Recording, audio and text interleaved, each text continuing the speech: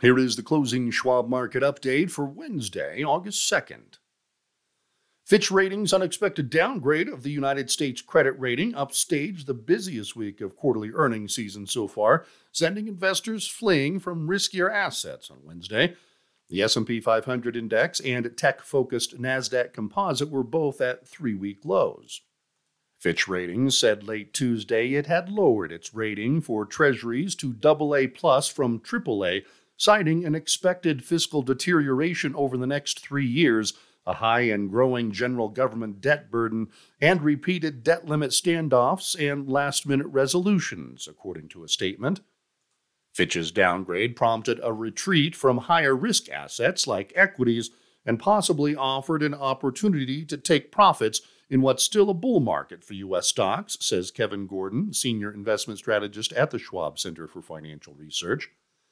As the day progressed, the equity sell-off turned more into a pure risk-off trade that weighed on the tech sector in particular, Kevin says, noting that market sectors considered to be lower risk, such as consumer staples, held up better.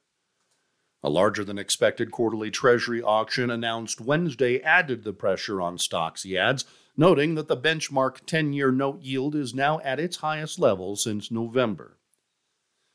Here is where the major benchmarks ended. The S&P 500 index was down 63.34 points, or 1.4%, at 4,513.39.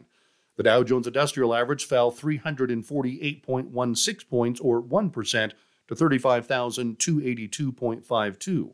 And the Nasdaq Composite dropped 310.47 points, or 2.2%, at 13,973.45.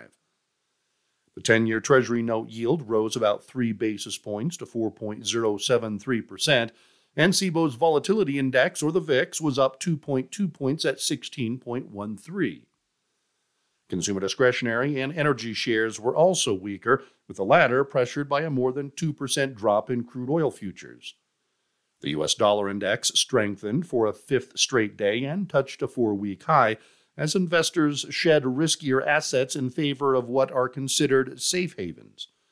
Volatility based on the VIX hit its highest level since late May.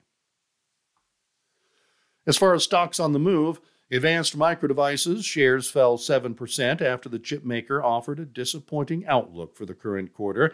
That overshadowed its better-than-expected results for the previous quarter.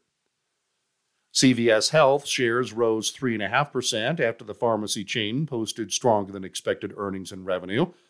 Freshworks shares surged more than 19% after the software company's results beat earnings and revenue expectations.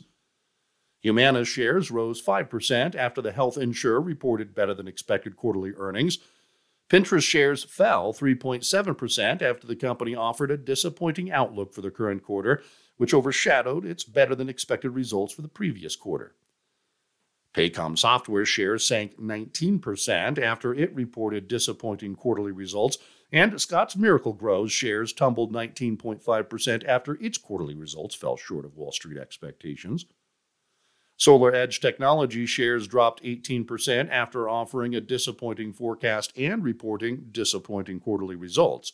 And Starbucks rose 0.75% after the coffee chain's quarterly earnings topped expectations, though revenue was lower than expected.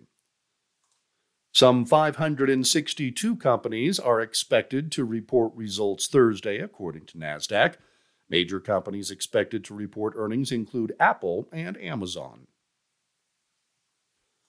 Fitch Ratings' cut was the first downgrade for Treasuries among the three major ratings agencies in 12 years.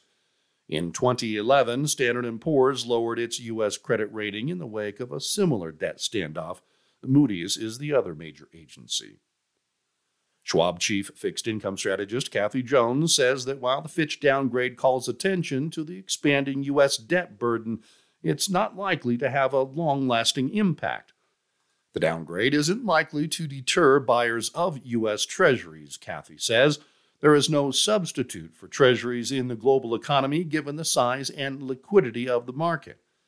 Over the longer term, inflation, central bank policy, and economic growth will be bigger drivers of bond yields. Yields may continue to climb if economic numbers come in on the strong side, Kathy adds, pointing to the most anticipated economic news of the week, Friday's Labor Department's employment report for July. A lot is riding on the outcome of the unemployment report to show whether the labor market is cooling off, she says.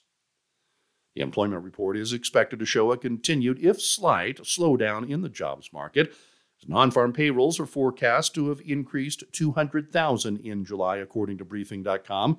A number that meets expectations would be down from 209,000 in June, and the smallest monthly figure since December of 2020. Early Wednesday, payrolls processor ADP said job growth in private sector firms in July rose 324,000, well above the 185,000 analysts were expecting. Growth was led by services-oriented industries like leisure and hospitality, ADP said in a statement.